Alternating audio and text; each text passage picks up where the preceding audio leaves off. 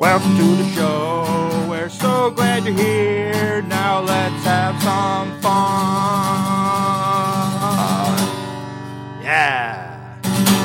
Yeah. Ooh. Yeah. Welcome to the Halloween episode of the Brian Trust. Yeah. I don't have reverb. I wish I did now. I know. But I That'd be can do little sound cool. effects in the background here, little drips. Yeah. It'd be great. You can have a soundboard, just do that the whole hour behind us while we're talking. Sound like we're in a dungeon. Like, there's sound of here. Welcome, friends. It's another episode of the Brian Trust. This week, being the end of October with Halloween or All Hallows Eve or whatever you want to call it around the corner, we thought we'd talk about that a little bit today. Okay. Because it might be some fun, some other things going on. I know for me, I kind of wanted to talk about it a little bit because I was thinking about this the other day, and somebody posted on Facebook. It was kind of a joke, which is the idea of this picture of a professional cosplayer with like a rack of costumes and stuff, and like cosplayers on Halloween. Like, I have nothing to wear, you know. And it made me think about. I'm curious about how we perceive Halloween now, if it really is just more for kids at this point, because with the rise of, with the emergence, the ascendance of geek culture and conventions and all of this, and professional, like people getting paid to cosplay at conventions and stuff, which I think is crazy. But, you know, wherever you can find your niche, great. But this idea that really like dressing up in costumes and stuff has become like a year-round thing for a subset of people, not for everybody. But this idea, especially for like for people like me, where I'm just like immersed in that culture all the time. And of course, being in the film industry, you're wearing a lot of costumes, and and yet I know a lot of actors who love dressing up on Halloween anyway, regardless of that. For me, it's like, oh man, I just, I prefer to dress as a regular guy and like hide out in my apartment with the lights off until November 1st. Right. You know, put a bowl of candy on the front porch.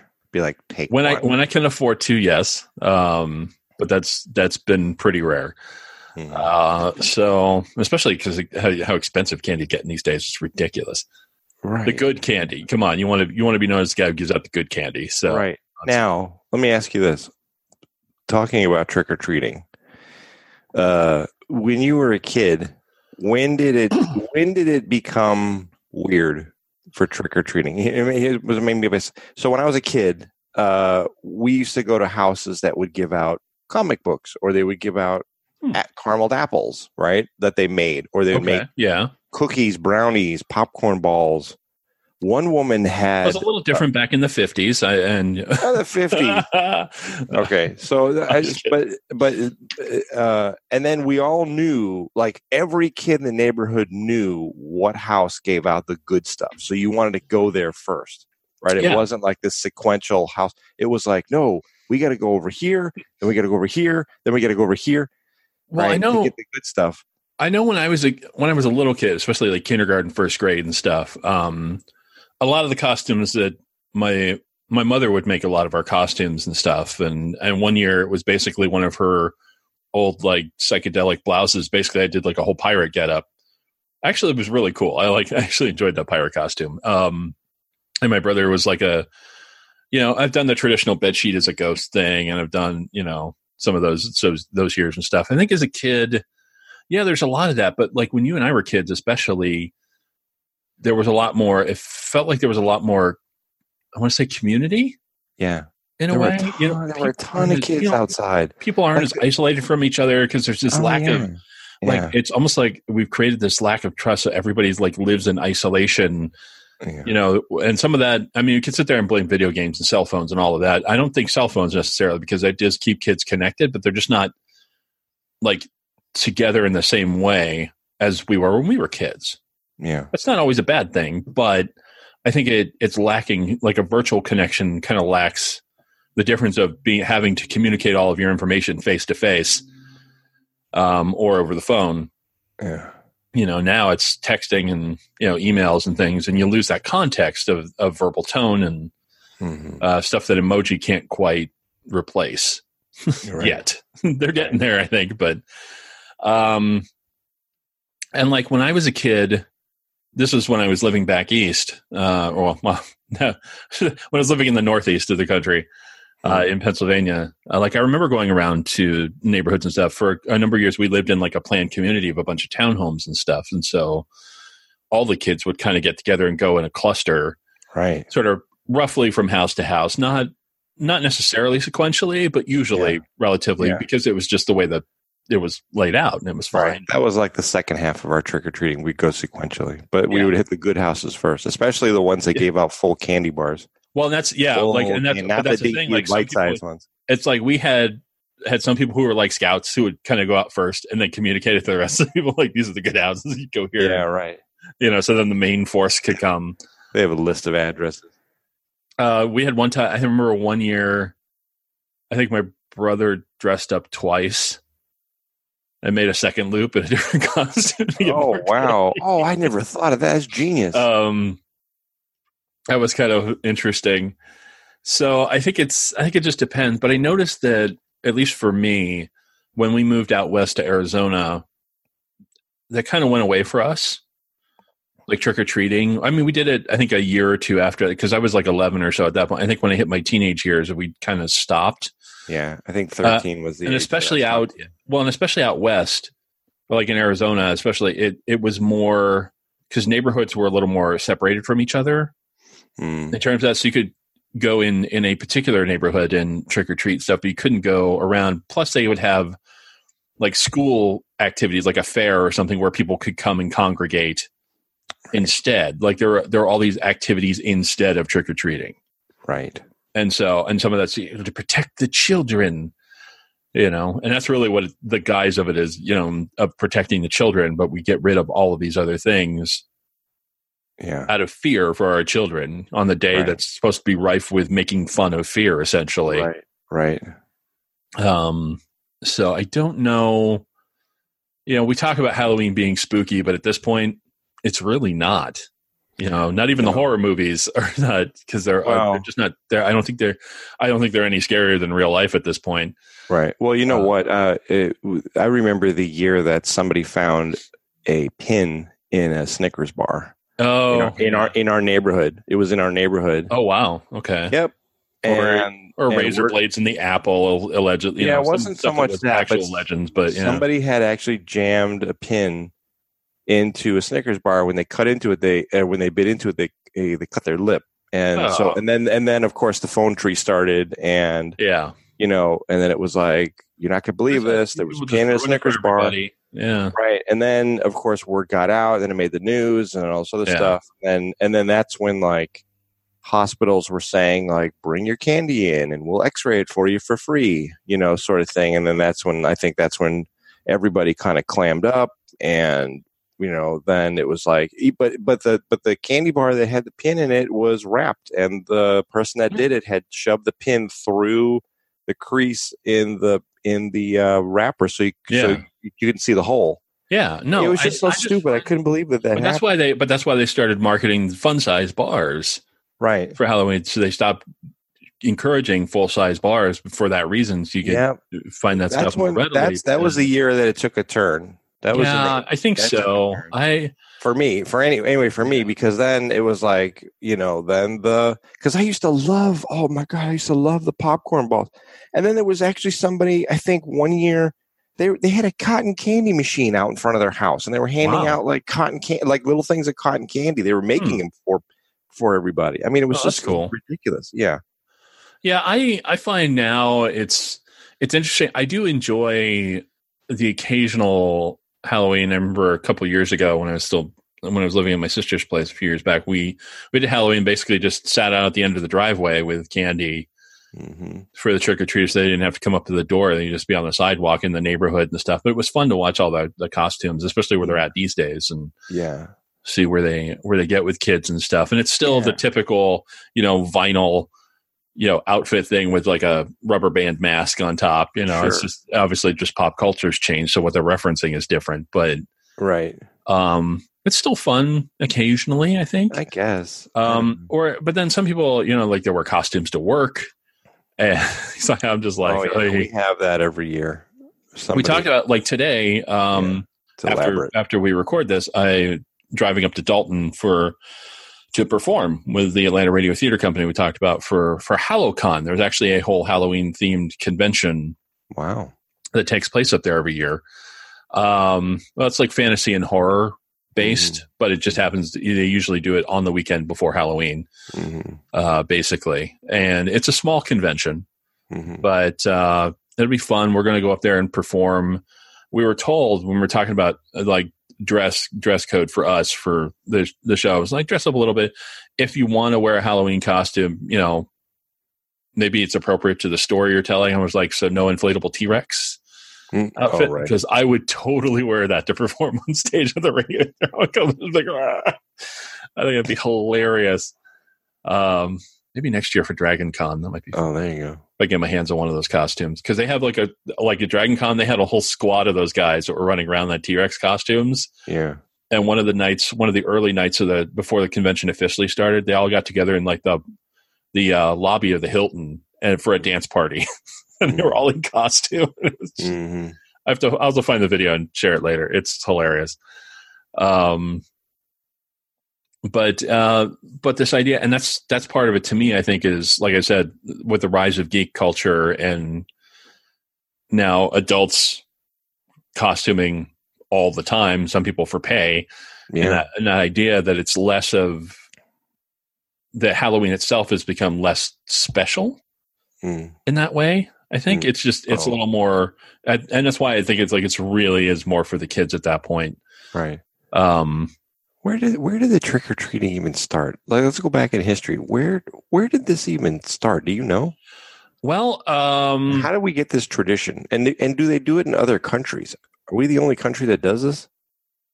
No. No. It's a lot of it, I think, went to, I'm not sure what the actual origin of it was. Some of it was, I mean, in England from like the medieval period up to like the 30s, according to Wikipedia, which of course is never wrong.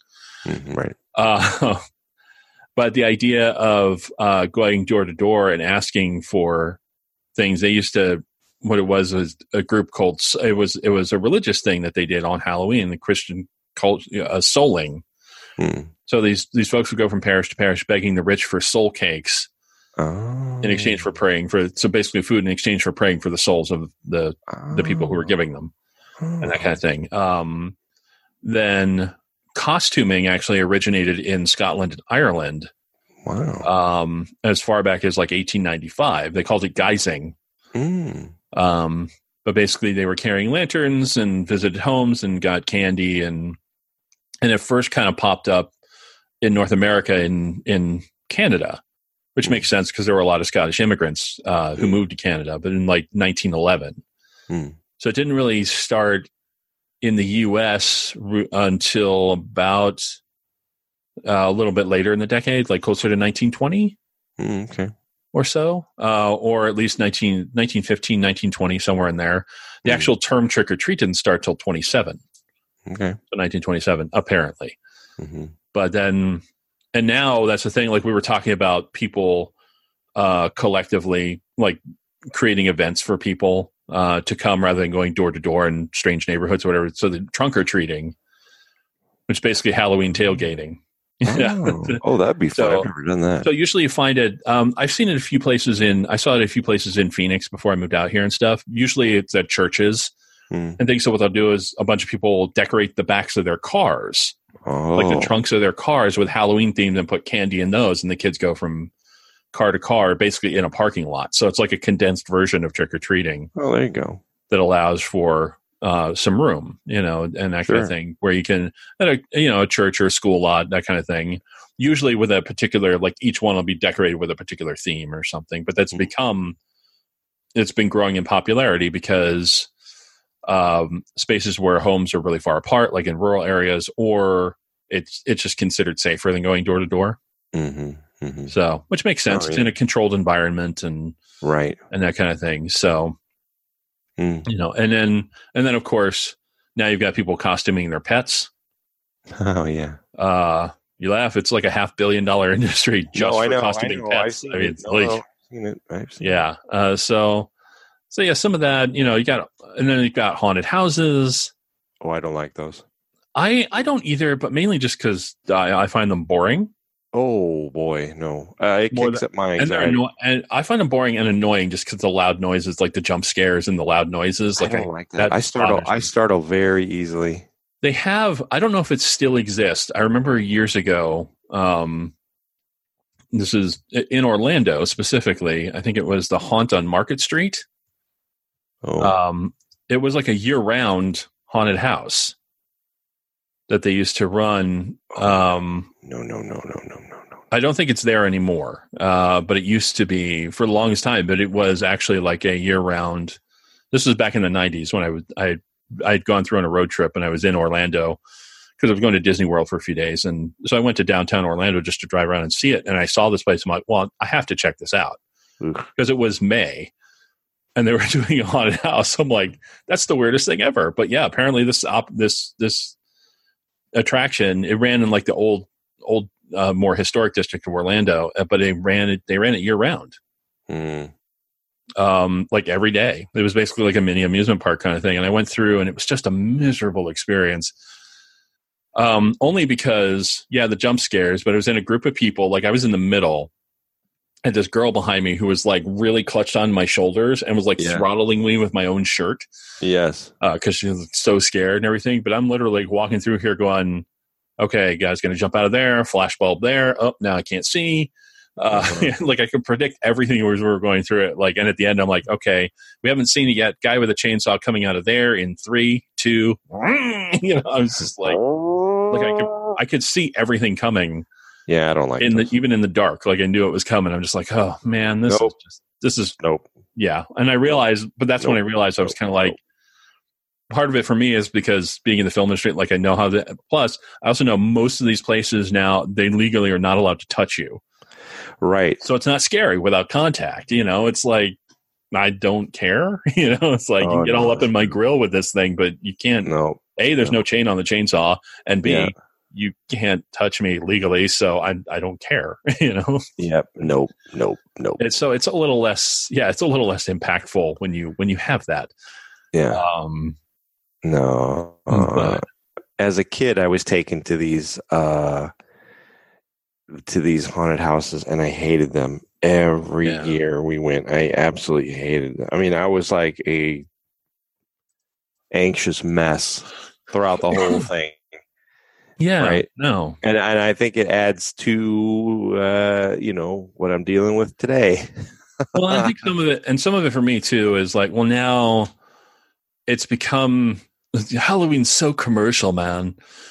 But the idea that it's just it's just something it's almost like Easter. It's like the alternate Easter. In a way, because it's all about the candy. Oh yeah. Especially for kids, like the way Easter is, like there's nothing really behind it. I mean, Easter. Oddly enough, they're both kind of about death. In a fashion, true. If you think about that, and just in different taking and commercializing different religious points on death, right? And the rising of the dead, which if you think about that, I was just thinking about that now, like, wow, that's deep. But I feel like Halloween, it's almost one of those things. It's like we need to hurry, give them enough candy to tide them over until Christmas. Get out of the way so we can get the Christmas decorations up. It's right. Especially now, it's like, oh man, Easter was fun too because you'd wake up. I don't know about you, but we used to wake up and we'd have a big basket and there'd be toys and candy and things. And then we used to. I mean, we did baskets too. They got smaller as we got older. Yeah. But I still get some stuff occasionally. It was on Easter. It's been tough the last few years because I'm usually been working or traveling. Like I go to my sister's for Easter dinner or something. We'll get like a chocolate bunny or something. Nothing grandiose. I like color. And we've been trying to make an effort to eat less candy anyway. So it's kind of sure. It's like, okay, I'm gonna the chocolate wasn't that good. Where I can. The chocolate bunnies, they were my favorite. It was like it wasn't good chocolate. Yeah, well, the Palmer candy, where it's not. It's like that's like the Walmart of chocolate, But then, as an adult, now Reese's makes big old peanut butter filled Bunnies. Ooh. But I remember one specifically as a kid. I went to, or no, was that? Oh no, I think that might have been Easter. But yeah, thinking of Easter, that idea of like, I remember getting once. I got as a prize during an egg hunt. Like I didn't get the most eggs, but I found that one particular egg, and I basically got like a chocolate bunny that was the size of me. Oh, so I mean, I dined on that thing for weeks. It was it was hollow. Yes, it's hollow. And it was like a giant thing the size of me, but it was hollow. But even still, that like the body was really thick, so you could break pieces off. And yeah, I mean that was crazy. Eventually, we just kind of smashed it with a hammer so we could store it. Store the pieces easier. But it was, I mean, that was really neat. It was kind of like that was really cool. I've never had that much candy ever since. Right. I think I think the craziest thing I got was like a 5-pound bar of one of those 5-pound one of those giant Hershey bars. I'm like, what am I supposed to do with this? Eat it over time. Shave it. You know, you can use a grater and put it on your hot chocolate or something. You know. Yeah, I want to say it took the better part of a few months to get rid of that. I can believe that. Well, because it's so big. Like it's so big and blocky. There's no way. Like it's hard to break it off. And if you devoured that in one day, you know, there was probably a time when I could have done that. But I don't. You know what? I was a younger man then, and yeah, right. I don't eat. I can't remember the last time I had a candy bar. Like I used to. There was a period, and this is not that long. Well, it was this century, but it was long. I used to have like a bag of Reese's, the mini peanut butter cup, the miniature Reese's miniature peanut butter cups, for breakfast.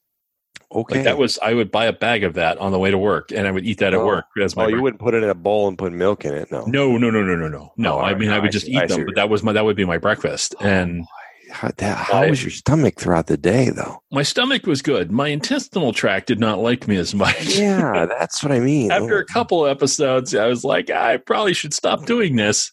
And then, 3 months later, I did, but it was. What were you dealing with? You dealing with some Hershey squirts, were you? No, the opposite. It basically became like the Hoover Dam in the back. It was, it was not fun. Whoa. They always say less white meat, more roughage. I see.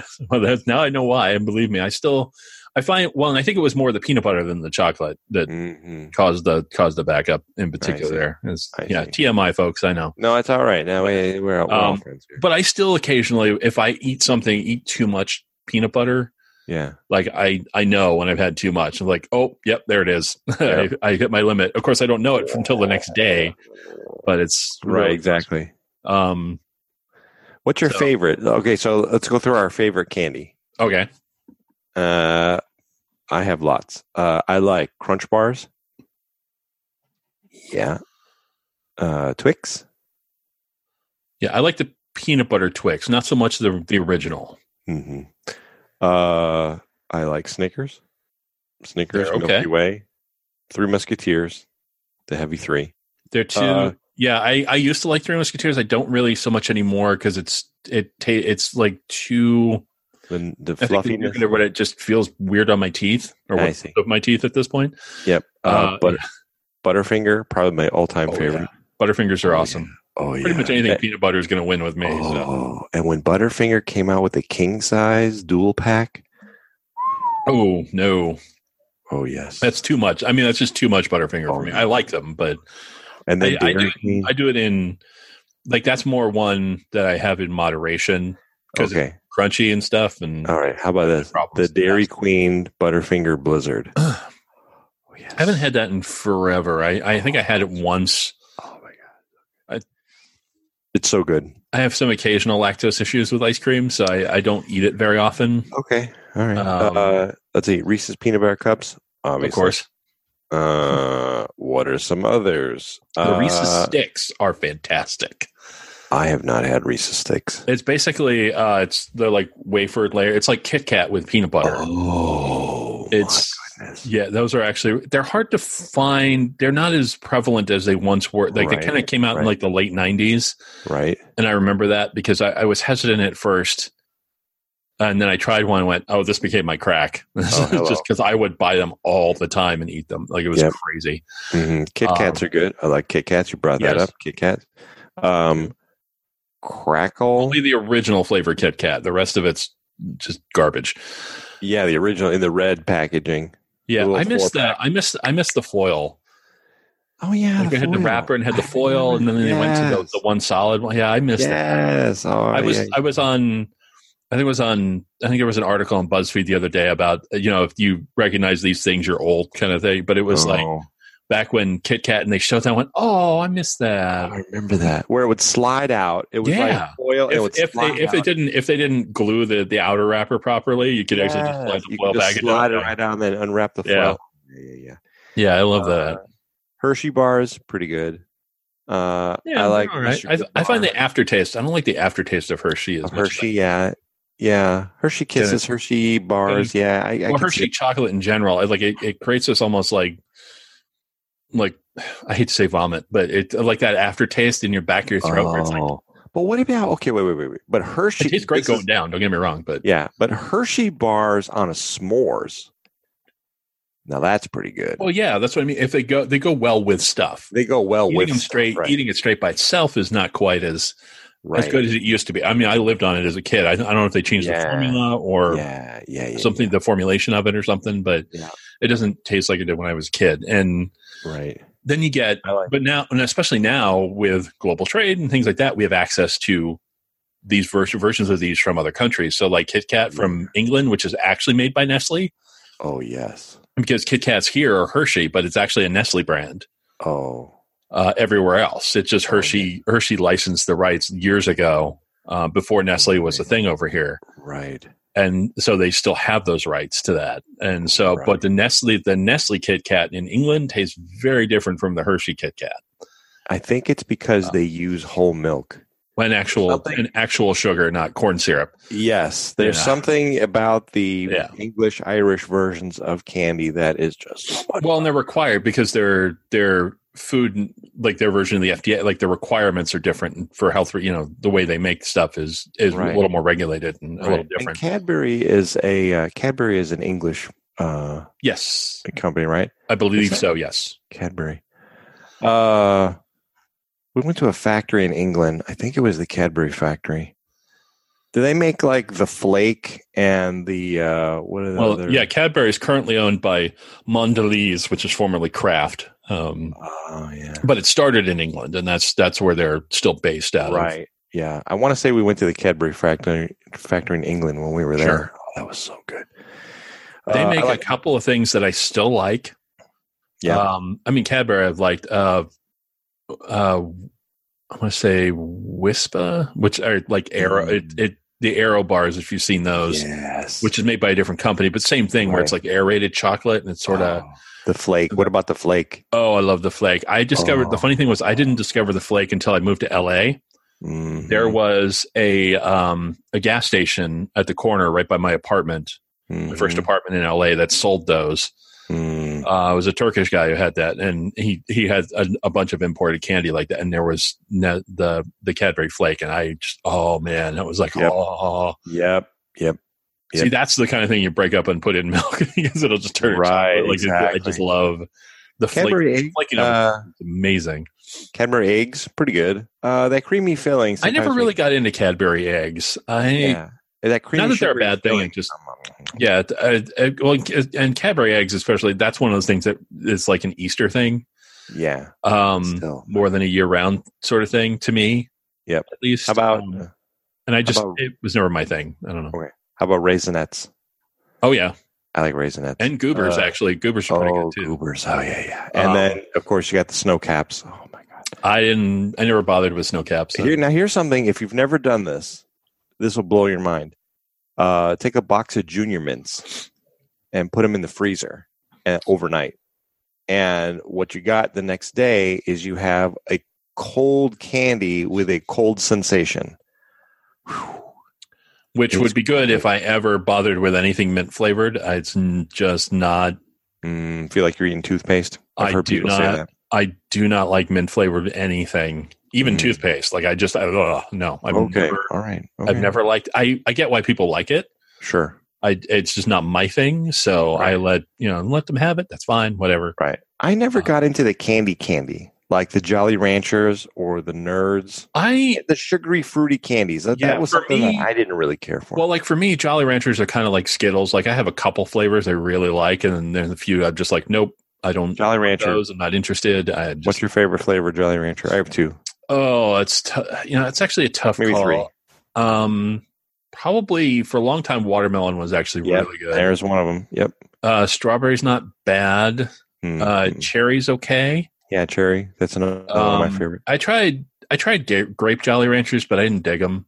Oh no! I'm a guy who likes grape flavored everything, so I did not. They're not bad. I mean, I'll always eat them if they're in the bag. Like I'll eat them, but they're not like lime and lemon. Nope. Yeah. What about the sour apple? Nope. Oh, I like that. I will not mess with anything. I can't do sour. I can't do bitter. I don't know if my tongue is just oversensitive to that. I can't do that stuff. Smarties. See, I never got into the candy stuff. I like like Smarties or Necco wafers or that kind of, like I never got into that stuff. Yeah, me neither. No, those always make me and it's fine. Like I again, it's one of those things where a lot of people I know really enjoy them. I'm like, okay, have fun. It's just not for me. I'm good. Right. So right. There was another one. There was a candy bar that had like caramel in the middle. It was like more like a bar, like a Hershey bar, but it was thicker. But it had caramel in the middle. I forgot what the name of that one is. I love the chocolate ones. Oh, the chocolate is my favorite. There's a few different ones like that. I think Hershey, especially, like they never minded. Like they have, like Hershey had the Fifth Avenue bars and stuff, and that was $1,000 bar, $1,000. What was it? The grand. 500 grand. 100 grand. 100 grand bar. Yeah. Stuck on which is good. I mean, that's not bad. It's, I think that, I'm trying to remember where we're at. So stuff like that. I think, the whatchamacallit, I used to like that a lot as well. A little rice in the middle. Yeah. Yeah, throw a little rice, and that's why, like, when I started with Crunch bars and things like that, I was like, "Oh yeah, I like these. I like stuff with the crispy Rice Krispies in it." Like that was always good. Yep, this is my life now. Well, I was never that into. I mean, I liked it, but then that Hershey's had Crackle, and of course, coming from Pennsylvania, I had a lot of Hershey's growing up. Oh, sure. Yep. So I would actually, I tended to favor Crackle over Crunch for a long time. Not that I thought Nestle Crunch was bad. I tended to favor Crackle for a long time now. Right. I don't really have either of them, but I just find that Nestle has a better flavor of chocolate. I think. Well, they do. That's what I mean. It's the formula's different, so yeah, they tend to do a lot of stuff that's like that. I think that. So let's say Almond Joy Man's 100-calorie bar. I don't know what that is, but that's. I don't know what that is. They're trying a low calorie, some like pretzel bars and things like that they've been messing with. Yeah. There was a candy bar in Sweden when I was there. I couldn't even tell you the name of it because I can't pronounce it. But man, that was like probably the creamiest chocolate I've ever had. Like that was ridiculous.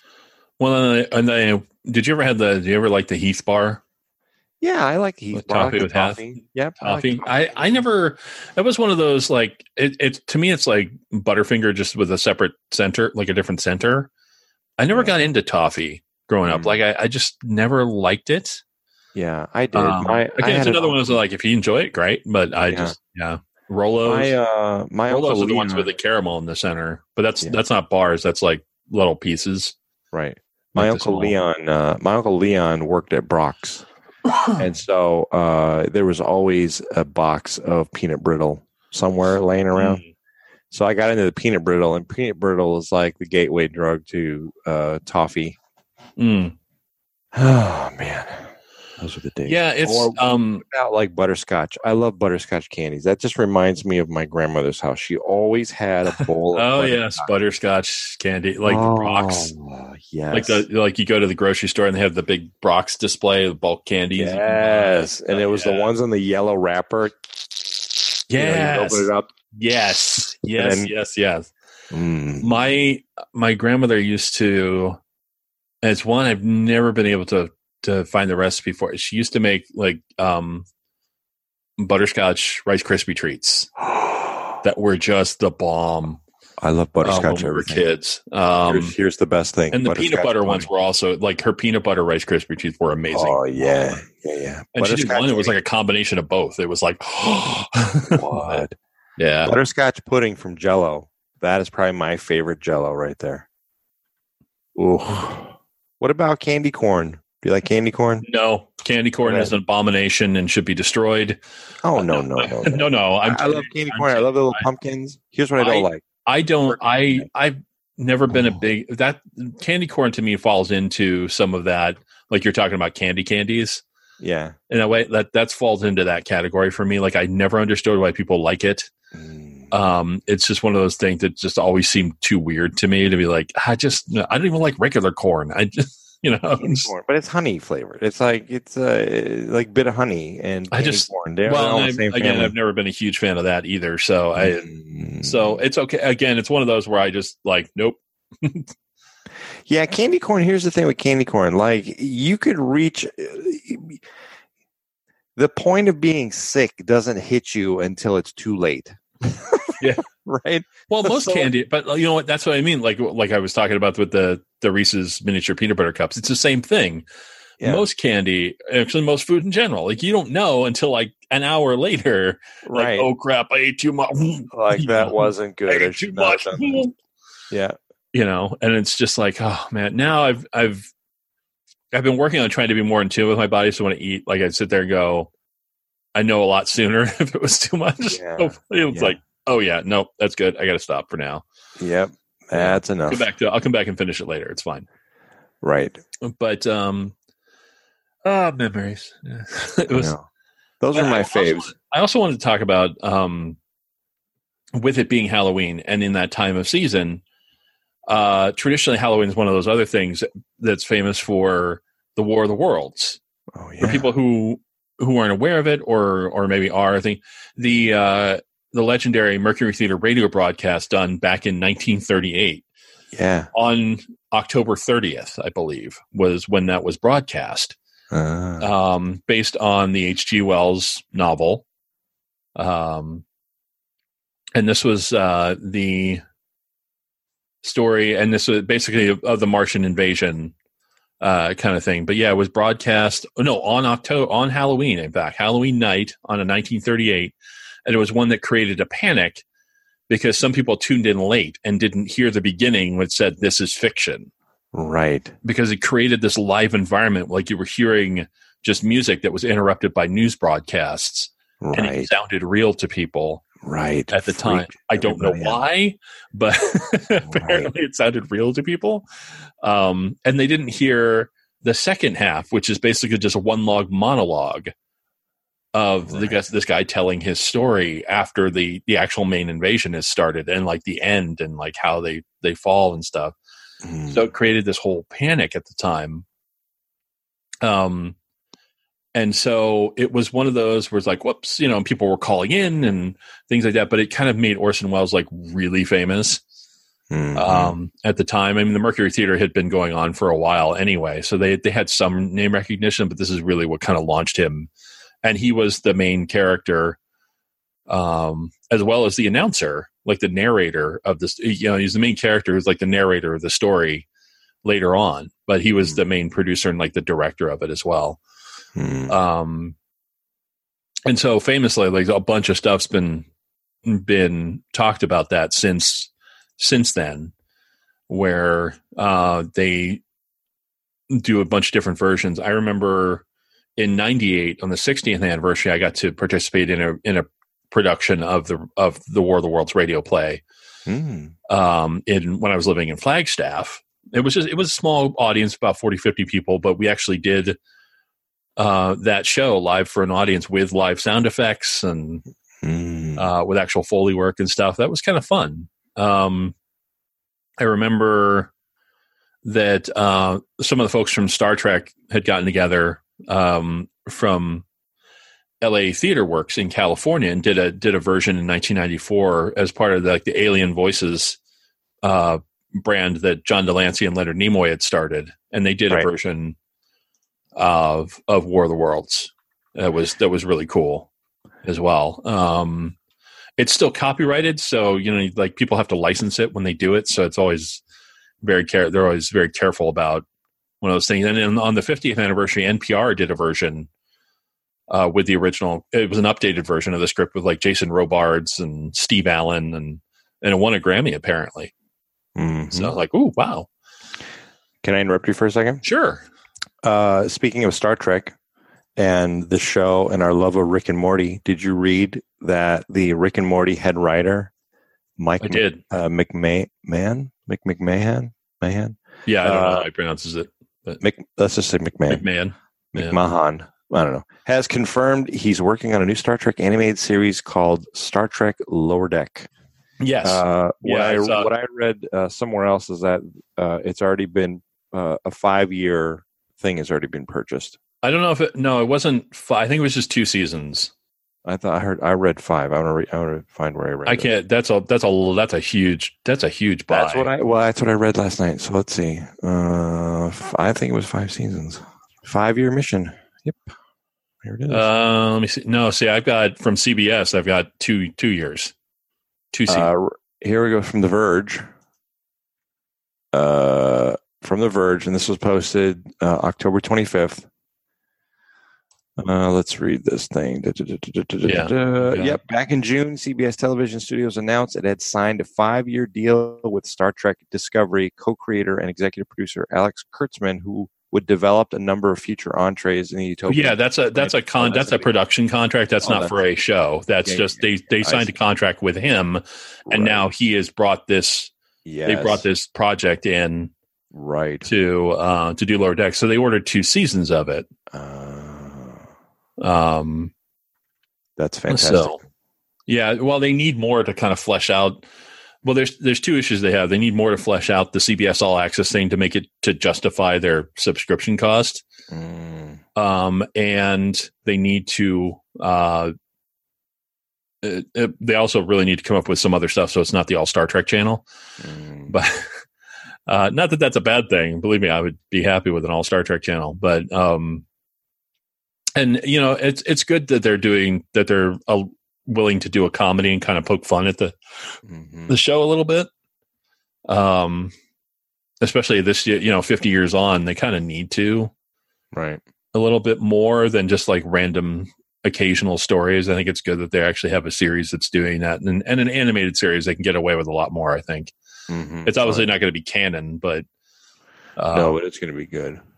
Yeah, no, I think that'll be kind of interesting. So, but anyway, as I was saying, I'm Tribble Rick. Getting back to the original, panic-inducing fun, right? No, so the War of Worlds was always kind of interesting. I mean, obviously they made movie versions and TV and things like that were based off of a lot of that stuff is more based off of like what was the one in the 50s, I think, the really famous movie adaptation version. Oh, I didn't like that one. Really? The one from it scared the hell out of me because I was a child when I saw that. Anything dealing with the George Pal, like 1953, the classic one people think of when they think of the War of the Worlds movie, like that's the one. And Close Encounters of the Third Kind, and there was a TV show called Project Blue Book, Project UFO that was on. Okay. Yeah, I'm vaguely familiar with it. Yeah. Nope. Okay. So when I was a kid, my bedroom was I could see all of the cars going by, basically, and every car at night that would go by, I would think that's a spaceship coming to get me. So one night, of course, I don't know what time it was. It might have been 1 or 2 in the morning. It was really, really, really, really, really late. And I probably was 7 years old, maybe 8, 6. And of course, from the bedroom, my parents are probably heard, Dad, Dad. Dad. Well, and they did a bunch of. Wait. Oh, and sorry. And then he busted in. He busted in his underwear. What? Are there any aliens in the front room? Get up.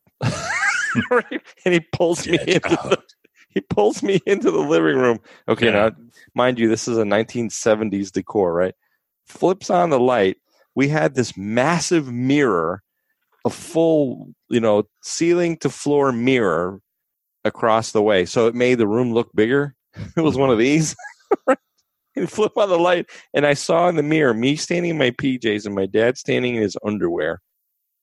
And he goes, "Do you see any aliens?" "No." Turns the light off. Go back to bed.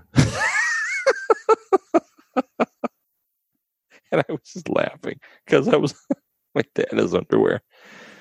Oh, sorry. Anyway, but those movies creep me out. Even to this day, well, I can't watch Close Encounters of the Third Kind without being like behind a pillow. Okay. No, thank you. Interesting. Yeah, I don't like those. I think that it's interesting. Some of the adaptations that have come out of the original. I mean, obviously, that's all based off of H.G. Wells' original book from like 1898. Another anniversary. The 120th anniversary of the novel. Wow. I guess. Public domain, right? Published. Oh, yes. Yeah, the actual original novel, which is why, like the show that I'm doing with the Atlanta Radio Theater Company right now is allowed because it's based off the original novel, War of the Worlds, The Untold Story. Yes. We're doing that live today at a convention, as I said, at HoloCon. But it's a reproduction of a studio version they did already that's available for sale.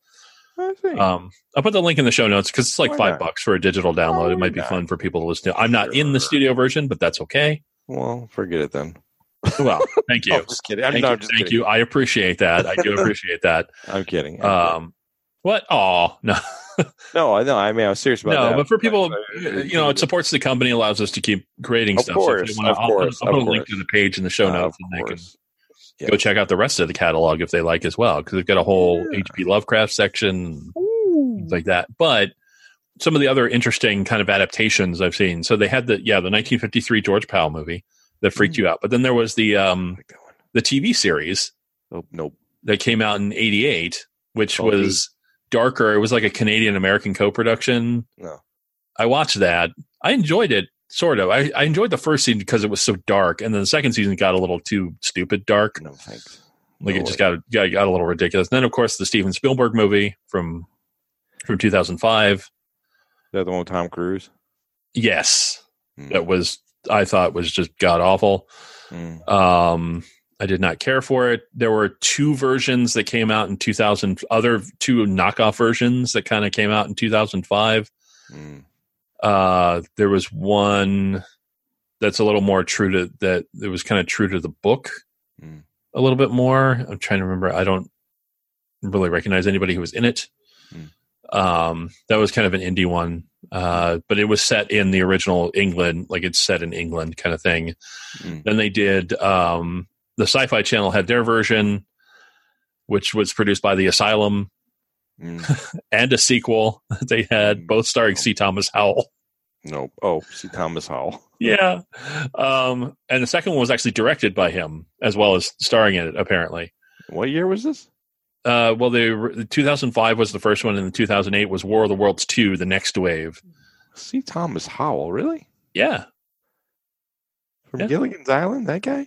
No. What am I thinking? That's Thurston Howell. Oh, I'm Thurston Howell. Character. No, C. Thomas Howell was. Howell was like a young actor. They grew up. Aliens here, lovey. No, but he was one of those actors who came up with like Matt Dillon and stuff. He was one of the Outsiders. And yeah. I got it now.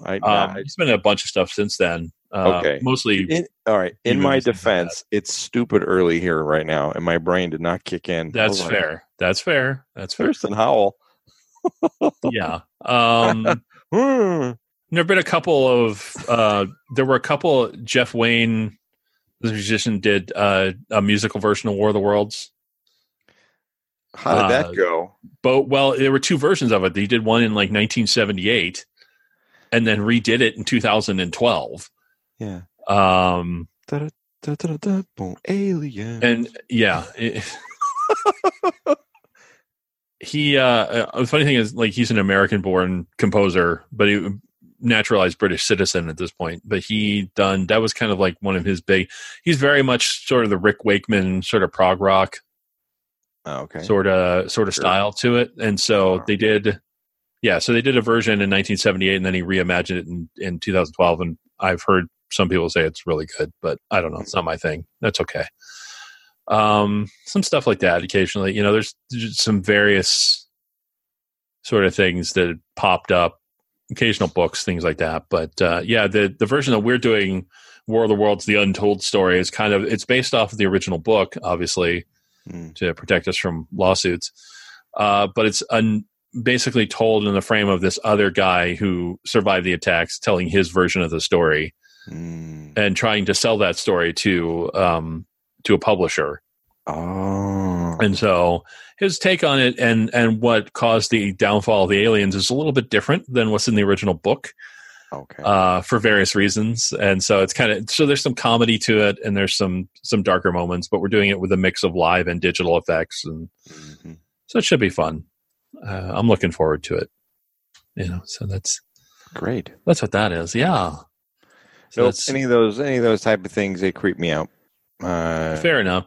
Well, see, that's the thing. Like we talk about now, Halloween's become less about the scare in a way, like the idea of there's dark things out there in the world, rather than we start commercializing them. So like the Atlanta Symphony, for example, is doing Halloween at Hogwarts.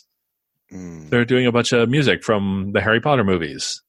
Okay. I'm just like, really? Why did that? Whatever. That's cool. I don't want to get bitter about that because the symphony, everybody should go attend the symphony as often as possible. I'm all for it. Let's make Halloween less scary. There you go. Well, here's the thing is I think you need some outlet for fear. And right now, I understand that sentiment, especially these days, because again, reality is just so much more terrifying at the moment. I say that outlet is already there. It's called life. I say once you leave the nest. Well, when you talk about Congress, no. That's a horror show in and of itself. No. Vote, people. Voting. Vote. And did I mention you should vote? I think you should. You did. It's not long. It's only, like 10 days away, something like that. The voting election day. So think about that. Start our own campaign. Make Halloween less scary. Yeah. I'm going to think about it, work on it, and get back to you. Okay. I'm not. I don't like horror movies. I don't like scary movies. I don't like being scared. I'm not a big fan. Well, I look at it this way. I'm not a big fan of, like I said, I'm not a big fan of jump scares just because it's like, it just makes you feel to me, sometimes it feels lazy. Yeah. To go for a jump scare when you could really weave something deep into, so like a psychological thriller occasionally, not quite, when you get into that where it's again, the mind imagining what it is always going to be more terrifying than what it turns out to be. Like Alien. Right. Like the reason that was so terrifying for people is you could not see the monster until like the very end. Right. And granted, the monster, the xenomorph at the very end is scary as fuck. Yeah, right. Yeah. It's still like it's that idea of this thing and you don't know what it is. You don't know what it looks like. You don't know what it is. It's just like, it's that terror building up inside you. That's the exact premise of Paranormal Activity. Did you ever see Paranormal Activity? No, because I do not like found footage movies. I don't. I hate them. I don't like that. I don't like format. I just hate them. Yeah. Right. Here. I don't endorse these movies. I hate them. But I was sort of taken to this movie. I did not, against my will, and I'll tell you this. I went to the theater to see Cloudy with a Chance of Meatballs. Okay. With my friends. And they lied to you. And they lied to me, and they said, we'll buy the tickets. And we got there, and it was Paranormal Activity. Now, I protested. I tried to swap the ticket. They would not let me. Not them. The movie theater would not let me because it was already paid for. So the brilliance behind this movie, and I hated it, by the way. I'm not even saying I like this movie. If you watch Paranormal Activity at home at a normal volume with the lights on, it's a dumb movie. It's absolutely the stupidest thing you ever. It's a waste of time. When you go to the theater and it's pitch black because they turn out all the lights, everything goes out. Sure. Right? And they crank up the sound system. Yeah. What happens with this movie is that there is a technical aspect and there is a psychological aspect to this whole thing. And what happens is in this movie, it comes in waves. Like the nighttime stuff is the stuff that picks at your nerves, right? Like every little thump, thud, creak, whatever is loud, and it picks at your nerve. Yeah. Yeah. Right? No, I get that. So by the time the grand finale happens, you're a mess and you're vulnerable, and it scares the hell out of you, right? There were grown men in the theater running out. Like, that's how bad it was, right? Well, to me... But then I was thinking about it, I'm like, boy, that's brilliant. That is absolutely brilliant. I thought about this in the theater. Like, if I was watching this at home, this would be really stupid.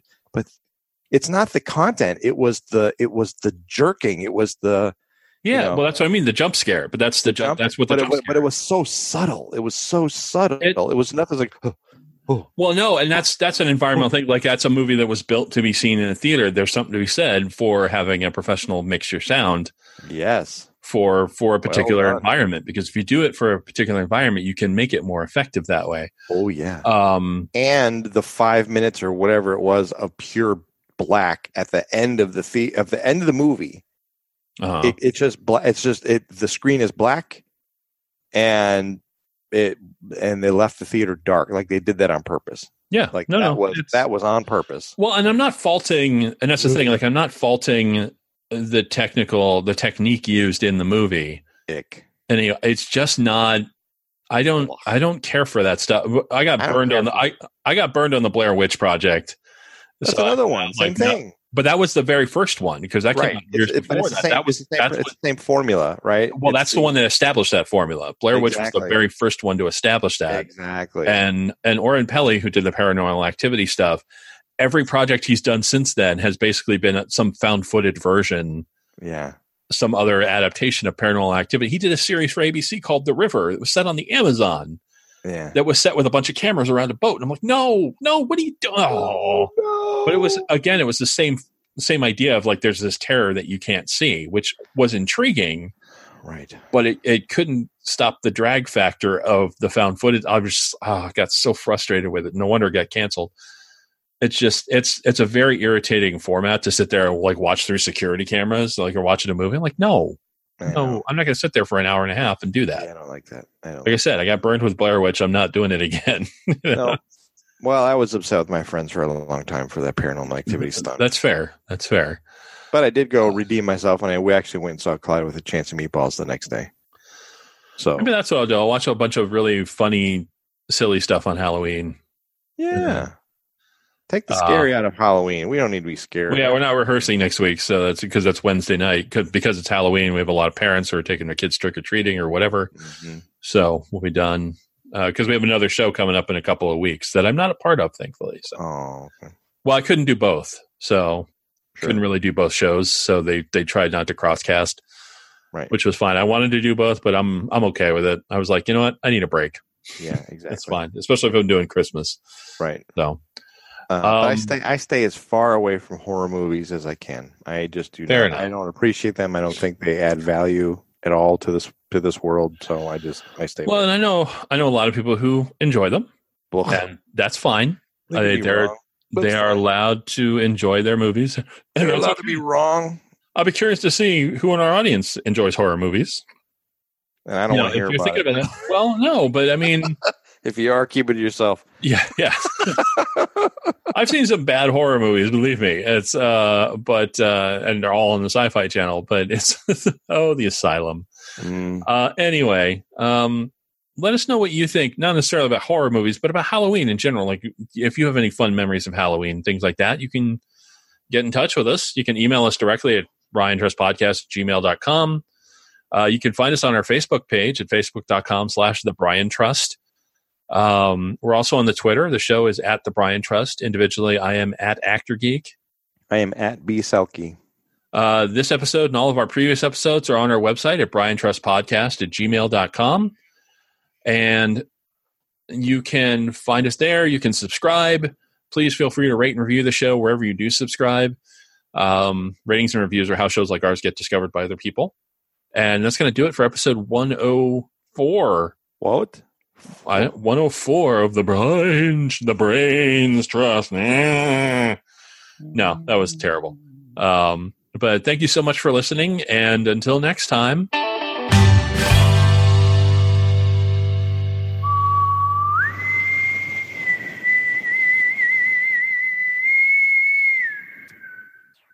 Are you whistling the Doctor Who theme?